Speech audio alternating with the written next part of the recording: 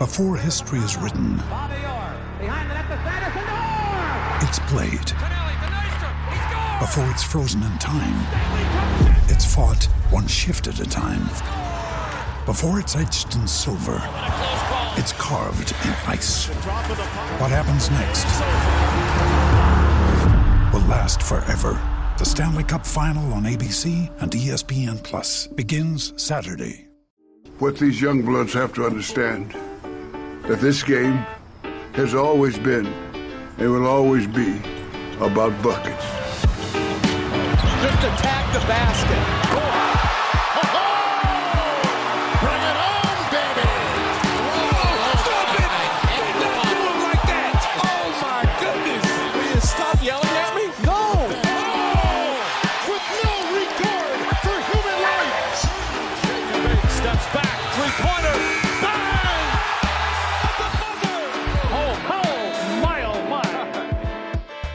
Welcome to Buckets, brought to you by FanDuel Sportsbook. My name's Matt Moore.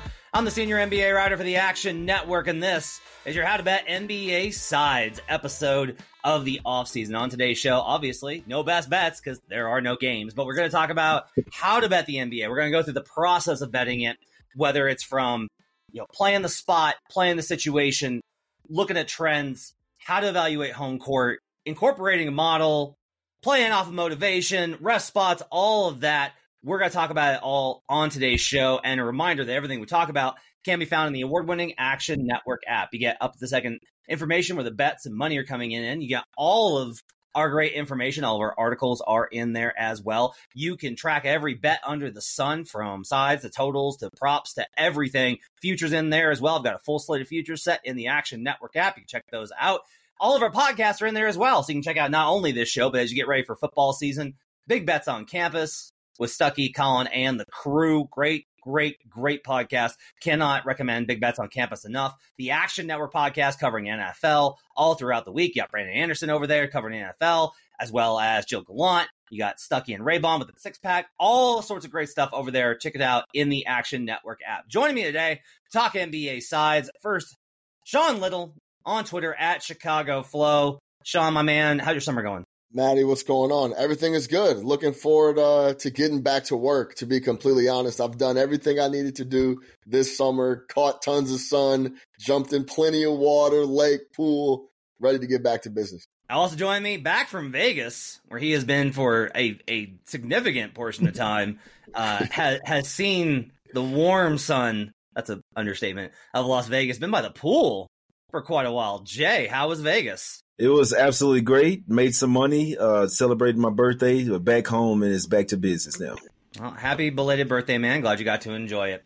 Guys, let's start here. There are, I think when you're evaluating size in the NBA, there's a reason why this is a tough sport to crack. Like, this has never been like one of the favorites of various pro bettors. There's a lot of variance. There's a lot of games. There's a lot of factors. The randomness of the end of games can be absolutely painful. It does make for, I think, a really thrilling one. If you love basketball, I can't imagine loving anything more than betting the NBA. Sean, I want to start with you. When you're looking at a game, at the slate on any given night, what's the first thing when you're looking to identify a game to bet? What is your starting spot for identifying a side? Yeah, we cannot understate how difficult it is to bet the NBA on a daily basis. I have tons of respect for Jay Money and what he does. He puts in a lot more volume than me. He comes out with the show every day and breaks it down. For me, the first thing I'm looking for is there a spot even worth looking at on the board? So that could mean a lot of different things. It could be something that I've been looking at for a couple of days. It could be something that some news broke that's happening earlier that day that now makes me essentially look at that game. For example, I think a perfect great spot example for me in a game that really piqued my interest, I'm going to go to the WNBA, Las Vegas Aces, New York Liberty. Now, they played 3 times this month. The first game, if you're listening to this podcast, I'm assuming you're locked in on WNBA. You know Las Vegas Aces are clear, far and away the best team in the WNBA. Now, they were playing the New York Liberty 3 times this month. In the first matchup, Liberty won the game in New York by 38. 2 weeks later, they have a 2-game set in 3 days. The Liberty win that game in Vegas by 19. That's their second home loss for the Las Vegas Aces the entire year. Then 2 days later, the Liberty play the Aces again in Vegas. I am automatically have peak interest in this game. We know about the revenge spot. We know about the different things, but I also want to back a really good team, which I know the Aces are. They're now coming off 2 straight losses. Then they get to play again at home where they only have 2 losses all year. That's a number opened at Aces -5. I'm automatically looking at a way to get some money down on the Aces in that spot. So I'm only looking, my initial thing when I'm looking at the board and looking at the market in general, specifically in the NBA, and for me personally, across all sports, is there a spot even worth looking at? Because in my opinion, it is so extremely difficult. If you're going to sit on your couch and try to bet NBA 5-6 nights a week, multiple games, it's really difficult to beat. So I'm looking for a spot that's even worth, is it even worth my time to even start digging in to things? So that's what I'm looking for first. I'm looking for a spot. I'm looking for injuries, travel, rest. For NBA, I'm looking at how that team has looked the last 5 to 7 games. I typically want to get a mix and match of home and away games. And that 7-game stretch usually gives you those things. If I can find a spot that I like, that's when I'll start digging into the analytics and determining if this is a good spot to bet and if I can find the right price. I think looking for the spot is really important there. I think one of the things that you said here is, I think, key. This is a betting podcast, so it's not like we're like, don't bet. The point, though, I think, is that you need to be selective, right? This is not a, hey, let's kind of spray the board. I don't think that the NBA is a spray the board sport. When Jay bets, Jay's got feelings. Like, Jay bets behind conviction. I've never heard Jay been like, I don't know, but I guess I'll put, no, he's like, I'm in, this is the play, right? For me, one of the things that really improved my ROI last season, I had my best season in action last year, was very specifically, I started looking at, does this qualify under 3 things that I'm looking at? I'm looking at playing the number, I'm looking at playing the spot, and I'm looking at playing the trend. So I need those 3 things to be in my favor, and you're always going to be able to pull out some stats, some number, some matchup, something that's going to be able to pull against you. But I start with a model, and I've got a projection based off of half-court and transition numbers. Mine spits out a power rating that essentially tells me how much do I think this team is better than an average team on neutral court, okay? Take the difference between the 2 teams. That's your base power rating. You apply home court, which we'll get to in a minute, and that gets me a number. All right, so that's my first indication is like, what's the number differential here? Mm-hmm. Like, do I have an edge based off of what my numbers think this number should be? Because I'll do manual adjustments on these too. Like if my numbers are at a 5.6 and I'm like, I don't know, they've been playing lights out for the last 2 months and they dipped early in the season, I'm bumping them up to a 6. Like, you make manual adjustments based off of where you think these teams are at, or at least that's how I go about it. The next thing is like the spot. Okay, well, I've got this number at 5 and it's 3.5. What's the rest spot? Are they home? Are they away? Is it back-to-back or is it 3 and 4 nights? I cover the league enough to know, like, I was reading the beat writer the other day and he was tweeting about how they were really wrecked after getting into the last game at 3:00 in the morning, and they got travel delayed, and now that game was a mess, and now they're traveling again. Like, this team is ready to go home. Okay, that's a spot for me to maybe stay away. I'm looking for reasons not to bet sometimes. Like, there's always going to be a number of bets on the board. Like, you look at a Wednesday and you got 12 games. There's always like, ooh, like that number. Ooh, I like that spot. But go through the process of identifying what are these things. And then the trends are kind of my last thing, where the trend's either going to be like, hey, it really likes this spot, so you've got extra motivation to bet it. Or it's going to be, hey, the teams in this spot have not done well. And all those kind of factors, along with like matchup. Sometimes I'll just be like, look, this team struggles versus any team that plays at the level of the screen. You'll hear me talk about that a lot on Buckets throughout the season. How does this team play pick and roll? How does this team play in transition? How does this team, can they space the floor enough? Are they going to have a math problem? Those matchups are where those are edges that go into the base thinking. But I do try and find reasons a little bit to question myself and be like, do you really want to make this bet? And if I get through all that and it's like, yeah, no, this is still a good play, let's fire. Jay, as far as you go, what's your starting place for finding value to bet? Well, my first starting place is, well, first off, I want to say if you're betting the NBA, I mean, there's 82 games a season for each team. There's games on every single night, probably one of the longest seasons in sports, right? Obviously the same as hockey, well, other than baseball. But regardless of that, you have to stay locked in. If you're trying to bet NBA every day, it's not something that you really want to leave for 2 weeks and then come back. You have to stay locked in. You have to know what's going on and be on top of what the teams are going through from day to day. Because like Matt alluded to, there could be travel issues, there could be problems in the locker room. So one of the main things I would say is motivation, especially early in the season, where you find some teams that have real championship aspirations. They're not really locked in early season. They know that it's a long season. Whereas some of those the bad teams, the bottom of the league, they don't know that they're bad yet, so they're coming to play early season. I always like to say motivation is a really strong factor that's also not necessarily accounted in the point spread. So I think that's why I found success with betting the NBA. I try to find factors that affect the game that are not built into the point spread or that everyone's not looking at. That's why I like to look at like 7 or 8 different angles. So I would say motivation. Obviously, you have to go with the spot as well, which is a little bit different in early season, but motivation, the spot, listening to beat writers, post-game interviews, all those things can really make you a ton of money betting the NBA on a night-to-night basis. Yeah, the motivation angle, we talk about that a lot on the show, and there is an approach that I'm not saying to go against this at all. I think you can, if you are lightning quick, if you have notifications turned on to Fantasy Labs NBA or any of the other accounts out there, that when they pop out the injury update and you get ahead of that news, you can find value. If you're just betting Joel Embiid's out and is going to sit tonight and the line hasn't moved yet, you get that bet in before. Now it's getting harder and harder to do that. Books are getting way, way better at identifying that information and seeing that stuff coming. And in many cases, especially with the Sixers in particular, like they won't even give you a line. If there's questions, they're just like, no, it's the Sixers. We're not going to let you find out whether or not, we're not going to let you bet this before we know. But if you're able to get ahead of news, you can bet that reliably. I find that one of my problems is I've seen enough instances of it varying team to team, player to player. Like I'm working right now on an estimation to try and get actual player value, a spread value based off of some of the numbers that I trust. And I've talked about dunks and threes a lot. They've got expected wins added. I'm going to be talking about that a lot this season. I've converted that to a spread number than actual impact. Now it's contextual, right? Because it's not just Joel Embiid's out. Okay, so he's worth 6 points to the spread because I don't know if you know this, but Joel's pretty good, won MVP. 6 points to the spread.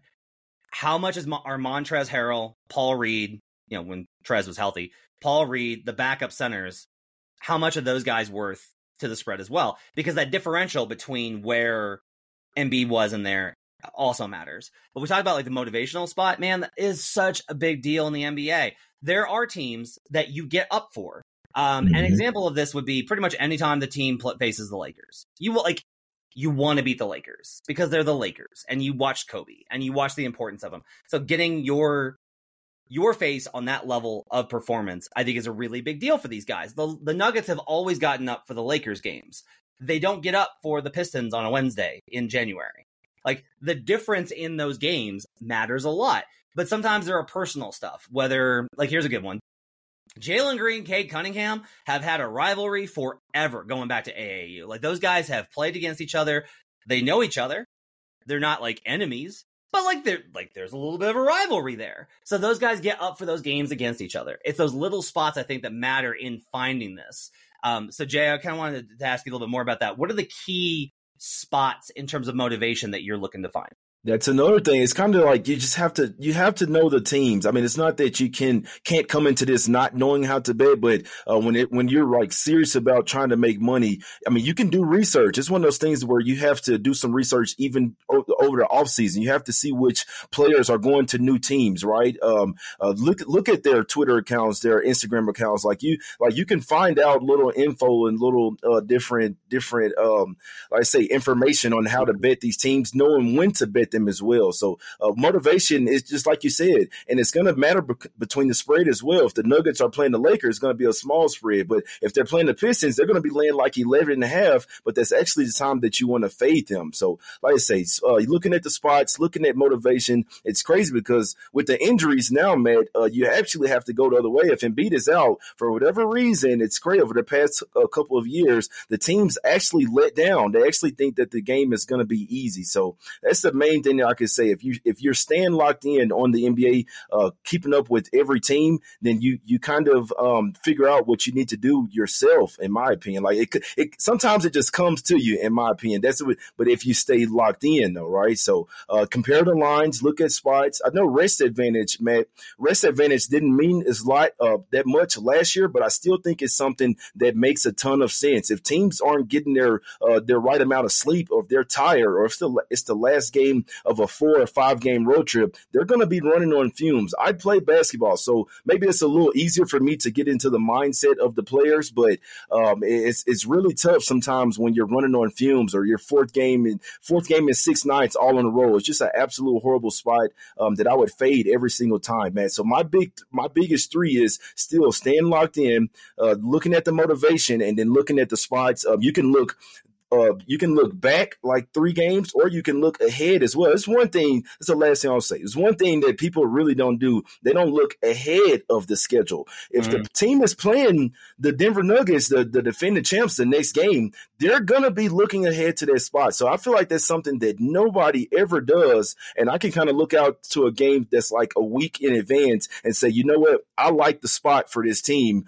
because sometimes it just sets up that way. You can find letdown spots. You can find step up spots, look ahead spots. So it's one of the part of things of staying locked in. You can check their previous history, like Sean said, looking at past 5 games, which current form definitely matters. But also, if you look into the future, you can also find some great spots as well.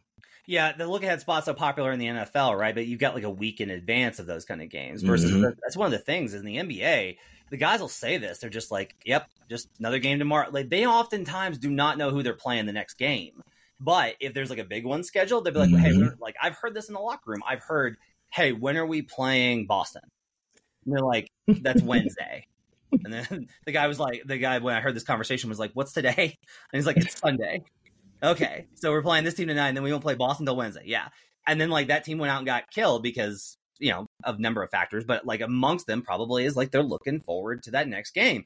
I think the letdown is a huge thing where after you play a huge game and you get a big national TV win and you saw it was a close one and they're way up.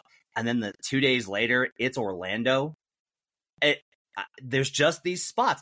Draymond Green said this on a podcast and it was like really indicative. It was proof of this concept that we all see in the NBA if you bet it nightly. He said, you expect me with this engine to get up for the Kings on a Tuesday? Which is really funny because they almost lost to the Kings in the playoffs. But like with Draymond, the point though is relevant here of when you are at a championship level, especially if you've had playoff success, finding motivation when you've been in game 6, do or die, close it out, got to get out of this game. Those spots, finding the same level of motivation in year 8 for Charlotte in a Tuesday in January is tough, and that makes it really difficult. Sean, I want to ask you this. How do you go about evaluating? I want to talk about the number for a second before we get into some of the details here. How do you go about evaluating the number? Because we've talked about like finding spots. We've talked about finding opportunities, but how do you kind of figure out whether the number is good for you or not? Yeah, really quick. I just want to comment on a couple of the things that you said before I get into the price and the number. Matt, you're 100% dead on, and we both talk about this all the time. Teams that don't necessarily value the regular season are the teams you may want to look into and dig a little deeper when some of these numbers get too long. For example, if you go back to the Milwaukee Bucks when they won the title, they were 3rd in the East, and I want to say they had 48 wins, somewhere around the upper 40s. And the 2 years prior, they were number 1 in the East. Budenholzer came in. They were 60 wins. They took the regular season extremely seriously, and that starts to taper off. So one of my favorite plays coming into the year this year is the Cavs. Regular season over, I think they're a 50-plus win basketball team on a big motivation, on not having that playoff success, on Donovan Mitchell being the second year with the Cavs on Evan Mobley and Jared Allen having poor playoff performances. I think they're going to have tons of motivation to come in and prove themselves that they're one of the best teams in the East. They're going to take the regular season a lot more seriously than teams like the Boston Celtics. So we'll start there. Going back to what Jay was saying, when Jay says lock in, he's talking about watching the games and really paying attention to what's going on a daily basis all season long.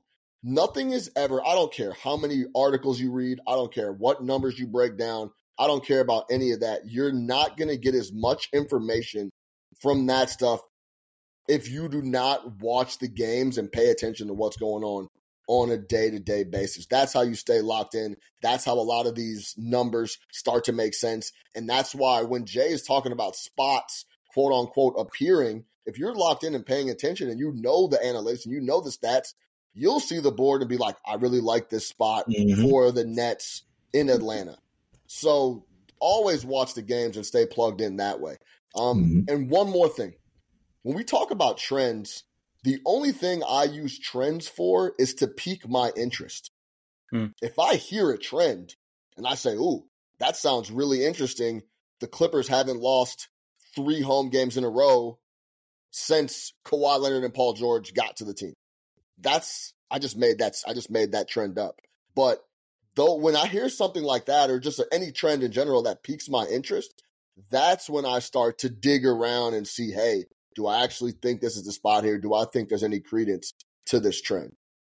Going back to prices, I would say number one, first thing, you have to have some type of odds screen that you're looking at to compare numbers across as many books as you possibly can get your hands on. There's a which lot you of can find on the Action Network app. Which you can find on the Action Network app and actionnetwork.com. Yes, including the Action Network. Go get an account, log in. There's tons of information in just looking at the board and what the prices are across the way. I'm not a model guy. I'm not an algorithm mathematician guy. I don't have a personal model at home, but I have friends that do. I may come up with a number or think this price is too expensive or too short, and I'll talk to those guys and we'll compare and go through and we talk. I think a big thing if you're taking betting seriously, you have to be talking about it and communicating with guys that are taking it seriously on a day-to-day, week-to-week basis. You'll start to sharpen up spots purely on just communicating about numbers and about prices. And honestly, if I come across a price, so step one for me was trying to find a spot that I think is even interesting, even worth looking at. Then when we start talking about prices, I'm coming up with my own number, talking through that number with different people. And then if I find that number, say I like the Bulls -5, I essentially, when I say pick my own number and come up with my own number, it's essentially me. I guess it's my internal model that I say, hey, I would like the Chicago Bulls at this price. I would take the Bulls tonight at -4. Maybe that number hasn't come out yet, whatever. That's typically when the conversation gets really good. The number's not posted yet. I'm having a conversation about, hey, if the Bulls come out here -4, -4.5, I like them in this spot. Then when that number comes out and it's -3, then I'm really looking at trying to find the best price. Now there might be a 3.5 at -110. There might be a -3 at -115. That's when you kind of have to decide and determine what you think, if that half point is worth the extra 5 cents. But that's what I'm doing when I'm looking at prices. I'm trying to come up with a number that I would bet. When that number is then released, I'm comparing it across the board, across multiple different sports books, just like you can do in the Action Network app. And then I'm trying to find the best price. I don't understand this. For whatever reason in sports betting, I don't know if people are lazy or whatever it is, but my mother, we could talk about my mom. My mom likes to grocery shop and loves to coupon and find the best price, right? She will drive 30 minutes the opposite direction for where she has to go to save $1.50 on an item. She will burn up $5 in gas to save $1.50 on an item just because it makes her feel better. But for whatever reason, sports bettors will not open up an app that's right next to the other app in the same folder because I don't know why. Always try to find the best price whenever you lock in your play, because over the long haul, it really, really starts to add up. If you're betting NBA every night, you're going to be betting a lot. Even if you're betting it weekly, right? You pick a couple spots every week. Over the course of a 6-month season, and that's before the playoffs, if you're paying that extra 5 cents on the VIG, if you're taking that extra half point, you're paying that extra half point versus what you could be, that adds up. Like that is a large premise of what the Action Network app is built to do. Ryan Reynolds here from Mint Mobile.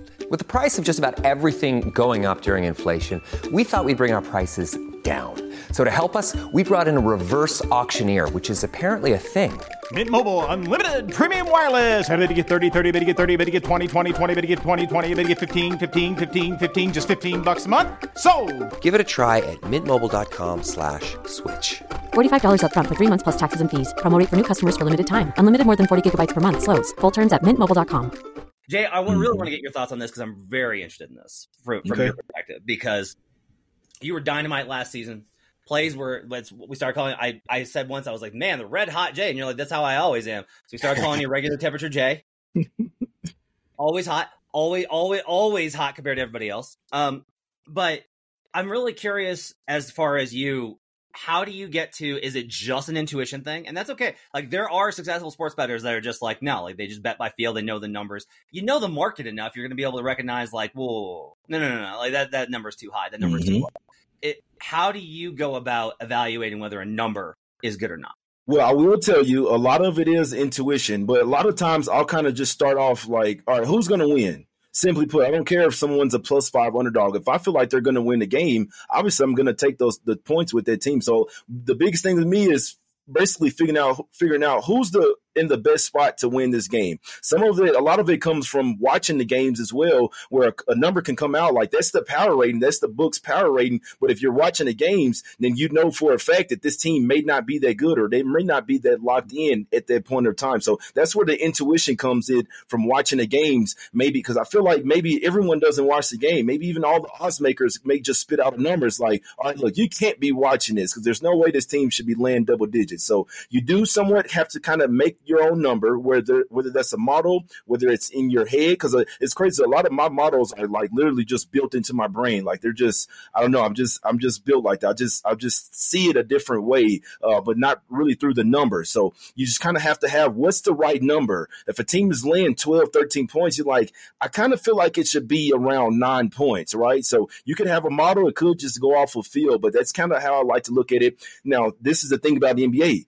Different spots can sway those lines or sway the line that they should be laying, in my opinion, right? If they're on a back-to-back, obviously it's going to be accounted for in the books. But if they're a West Coast team on the East Coast, and little things like that where it's not accounted for in the line, that's where I kind of make my own line right there, man. So it's kind of all over the place, but I kind of check like 8 boxes before I'm making a bet. A lot of it is intuition. What do I personally think the line should be? I have to look at the spot. I have to look at the city that they just played in, the team that they just played, right? They could just play a fast-paced team. Now they're playing a slower-paced team. That's for like total guys and stuff as well. So I feel like you could never look at enough angles when it comes to betting the NBA. Looking at matchups, right? I like to look at matchups, Matt, Sean. If someone's playing Joel Embiid, playing the Sixers, and they don't really have a big man, right? That's type of stuff like that that's not going to be in the line where it's strictly matchup. Like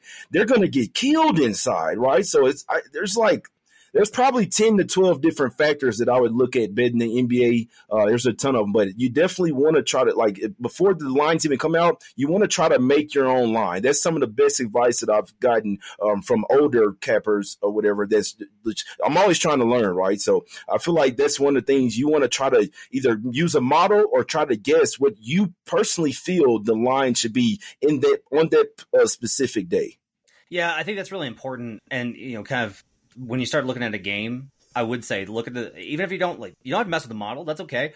Action Network does have projection for you. You can use that in the app. But one thing you can do also is like Jay said, just what do you think the number is? You need to have a number comparison, because if you're like, well, I think this is probably 4 and it's 4.5, you got a half point of value. Okay. It's within range, but I don't know. There's like a ton of value there. If it's spot on, if you're like, I make it 4, it's 4. Why bet it? Like that number's right. So that gives you, again, we're talking about ideas of reasons to maybe stay away from what is a pretty tricky sport to find only the opportunities that are choice for you.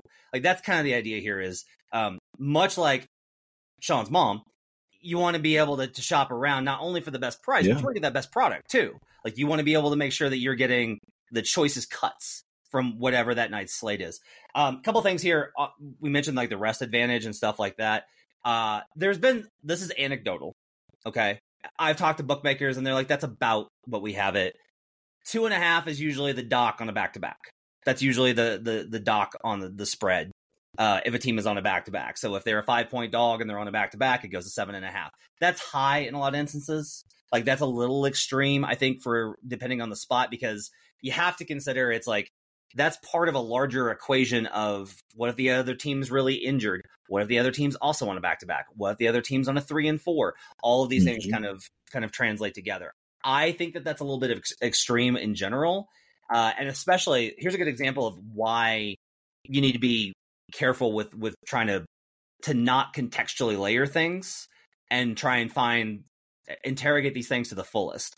So last season, all right, if you were at home and you were on a back-to-back, but both games were at home. So you played at home, and then the next night you played at home on a back-to-back. 60% straight up, 56.5% against the spread. So that's clearly over our marker for profitability. You got 57%, essentially, if you're on a back-to-back at home with both games at home, right? It's much different than if you're on the road. That's where the difference kind of comes into. So you got to be able to apply some of these types of things. What's about home court?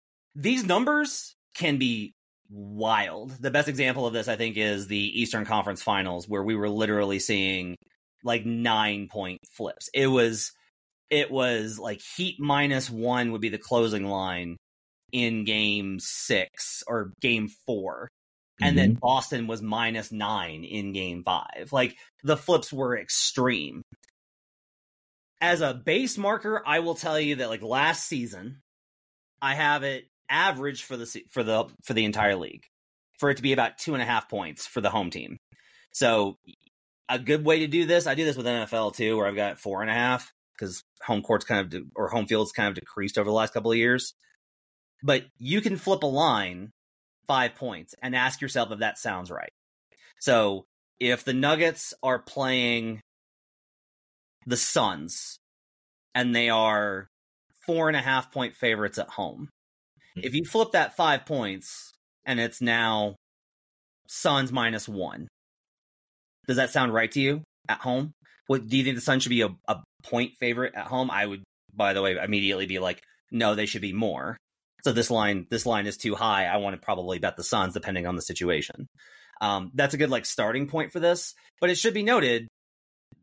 Again, one of the reasons I built a model is I wanted to know what's the individual home court difference. So I have home court ratings for everybody, and some of these were extreme last year.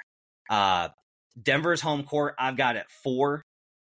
Golden State's is almost as much. So you're talking about a Golden State to Denver flip being like 8 points of value based off of their performance at home that season.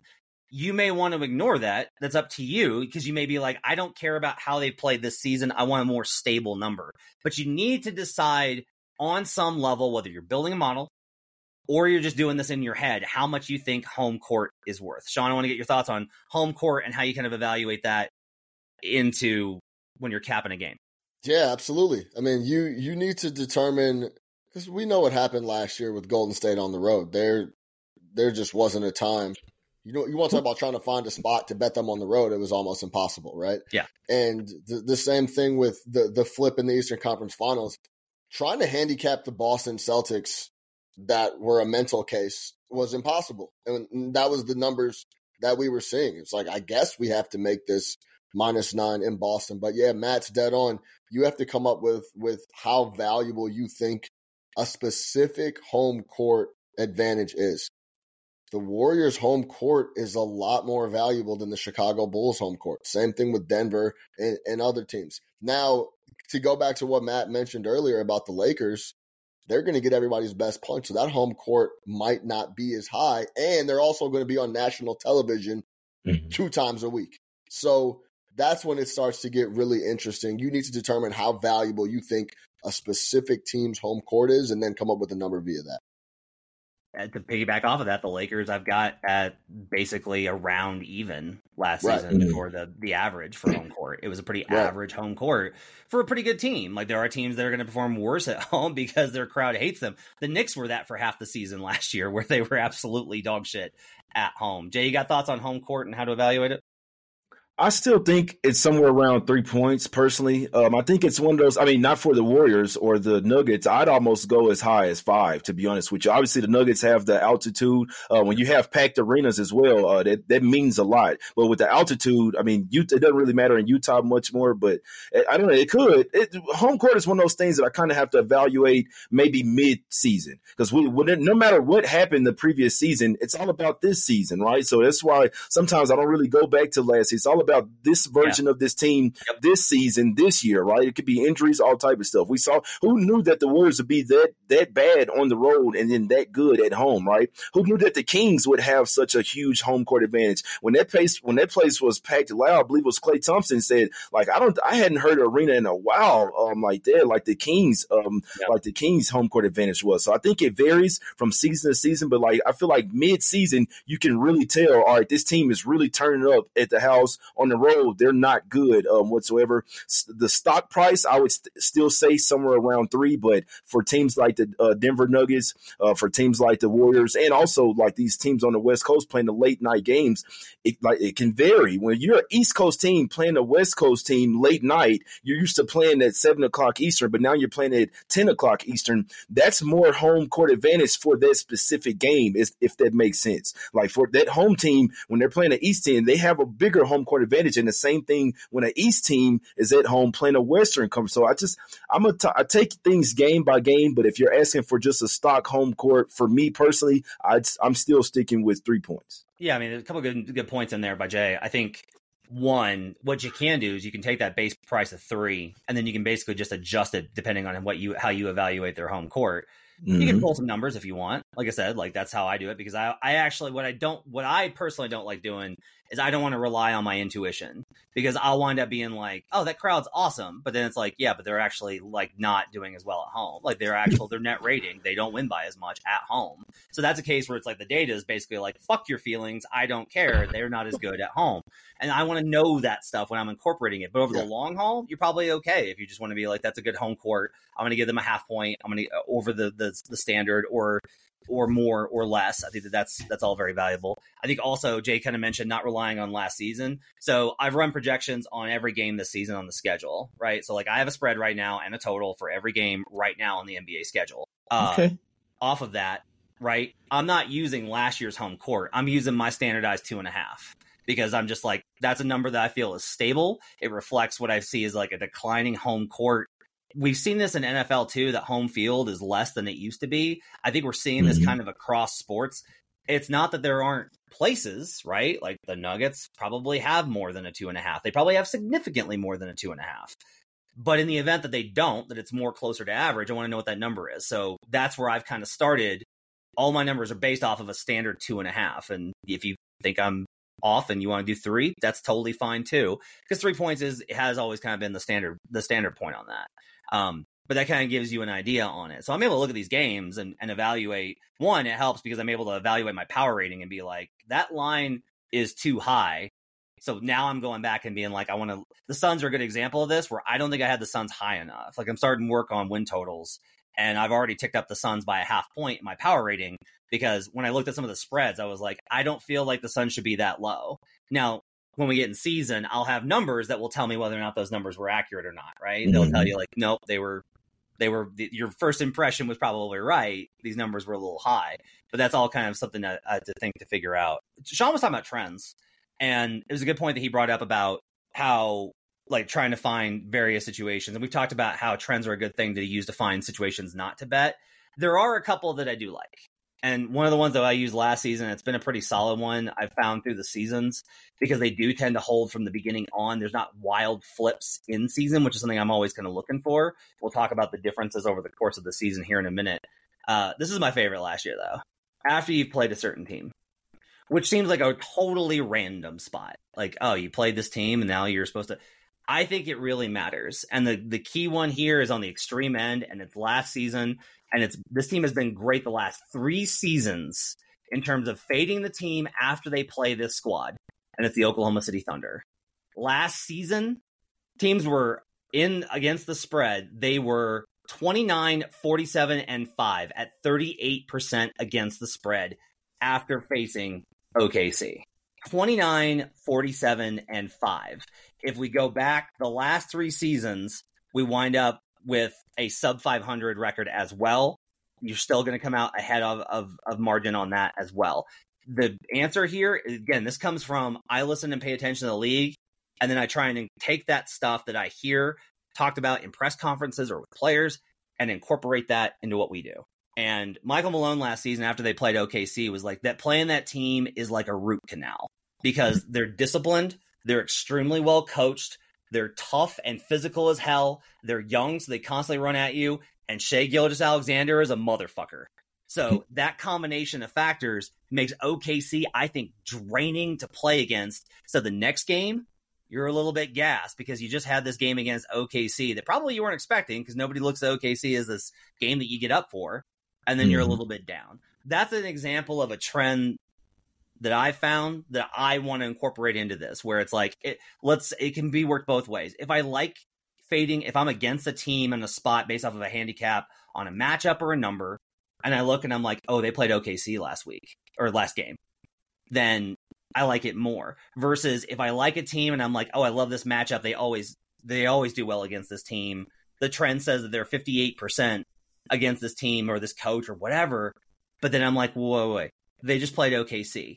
That's like enough of a reason for me to pass. Mm-hmm. That's enough of a reason for me to just be like, I'm good, I'm out. Right. So Sean, kind of wanted to talk about like trends and how we evaluate these opportunities to find both value and a lack of it when we're getting into these kind of situations. Can we call that the Lou Dort trend? Oh, I love it. That's great. Just to give Lou, let's call it the Lou Dort trend. That's why we can give my man Lou Dort some pub. But yeah, you're exactly right. Like I said, when I talked about trends piquing interest, if it piques my interest and then I dig in and I'm like, I want nothing to do with that, that's when you fall back and you start to look for a different spot if there is another one. So yeah, 100%, Matt, you're dead on. You hear some of these trends and you hear some of these spots, that's when you really feel confident about a play. I hear this trend, piques my interest. Let me dig into the numbers. I like this matchup. I like their transition defense versus their pace. I like that they have played 3 games in 4 days. This is their 4th game in 6 days. I like that spot. So once they start to stack up, that's when you start to actually really think about printing the slip. And then when I go to my odds screen and I personally say, hey, I would take this at -3, and then I see a book that has it at -2, 110, and then I may even see another book that has it at -3, 110. I'm trying to snatch up that -2, 110 as fast as I can if I get to the point where I really want to press confirm on that slip. That's kind of the trajectory. The trend piques my interest. I do a little more digging. The numbers and the analytics and the conversations I'm having, the power ratings are starting to line up with my spot intuition in general. Then we're starting to get closer to actually printing the slip. And then if I could go find a price where there's a book maybe lagging behind the market, I'll try to get that number. Last thing before we get out of here, I'll talk about live betting real quick. The biggest thing here is this is a game of runs. Okay. And that's an axiom that is boring and cliche, but God, it's true. I cannot tell you how many times that I've had a game on while I'm making dinner and my wife will walk through and she'll be like, geez, this game's over. And like, I'm just like chopping onions and I'll be like, it's going to be tied at half. And she's like, they're down 25. And I'm like, they're going to be tied at half. And then like at halftime, they're down like 5. And she's like, what is the sport that you pay attention to? I don't know. I don't know what to tell you. Like, the biggest thing is when a team gets out to an outlier run, if it's 20-2, I'm not saying I'm going to bet it every time, right? If it's a tank spot, no, right? If it's like Rockets versus Bucks in March, probably not, because the Rockets may very well be like, don't really want to get back into this. But early in the season, yeah, I'm probably going to look Rockets on the lifeline. I'm probably going to look Rockets on the money line, because we've seen too often these games kind of get there and these games come back and those situations be there as an opportunity. I think that it's not automatic. And there's been data done, and I looked at the study a couple of years ago, that if a line inverts in the second quarter, not first, second. So if it's Nuggets versus Suns and it's -4 pregame, and then Suns are -4 based on the line in the second, there's pretty good value on the Suns actually there. But early on, and look, you're gonna pay for it, right? It's gonna be hard, especially, I'll say this, getting favorites when they're down, real tough. The books are never gonna help you out. Like, they're too anchored to that power rating. Right. But you can go the other way with dogs and sometimes be able to find a little bit of value. Jay, I'm not sure how much live betting you do, but do you have thoughts on that?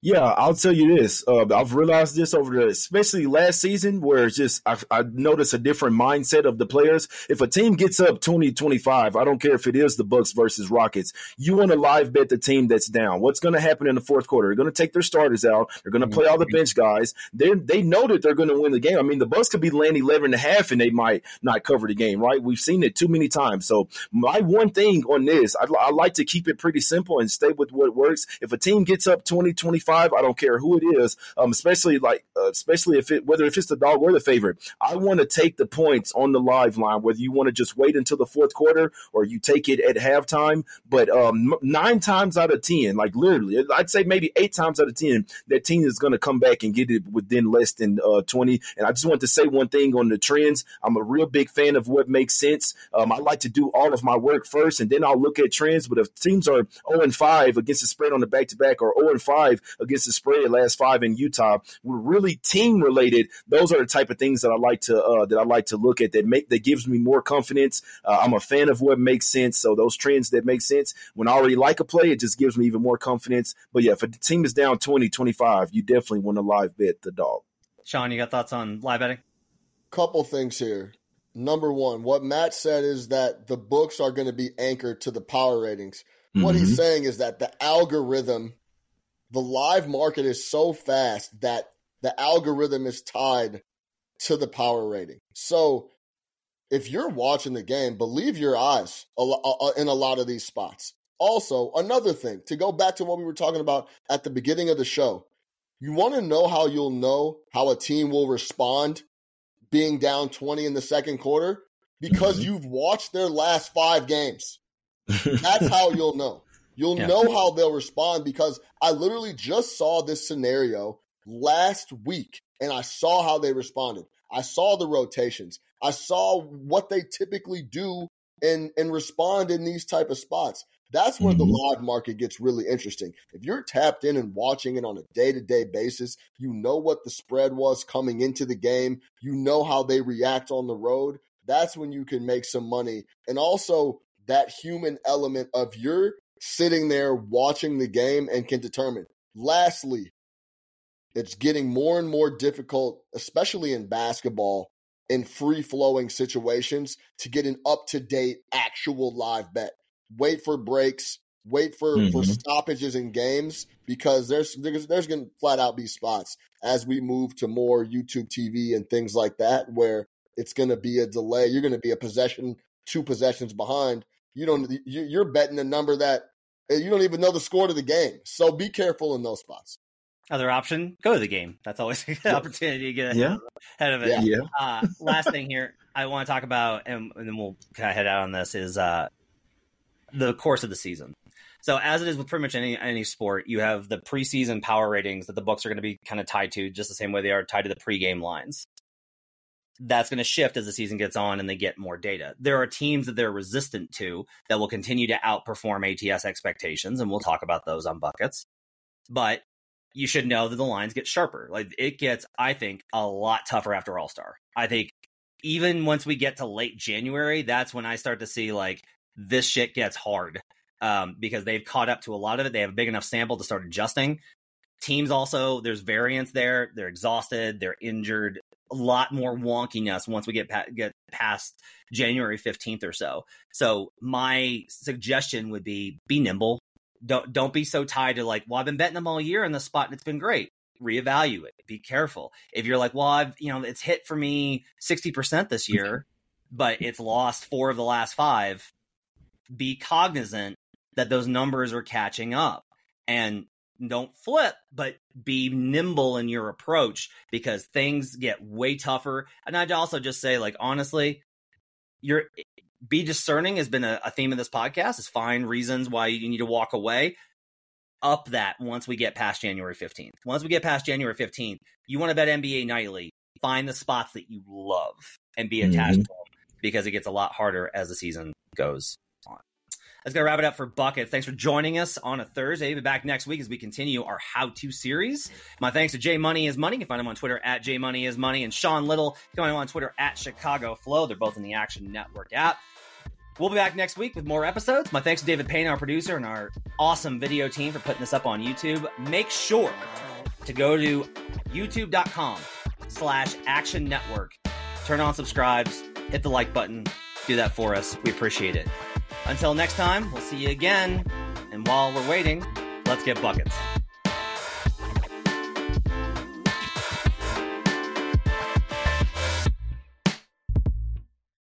Action Network reminds you, please gamble responsibly. If you or someone you care about has a gambling problem, help is available 24/7 at 1-800-GAMBLER.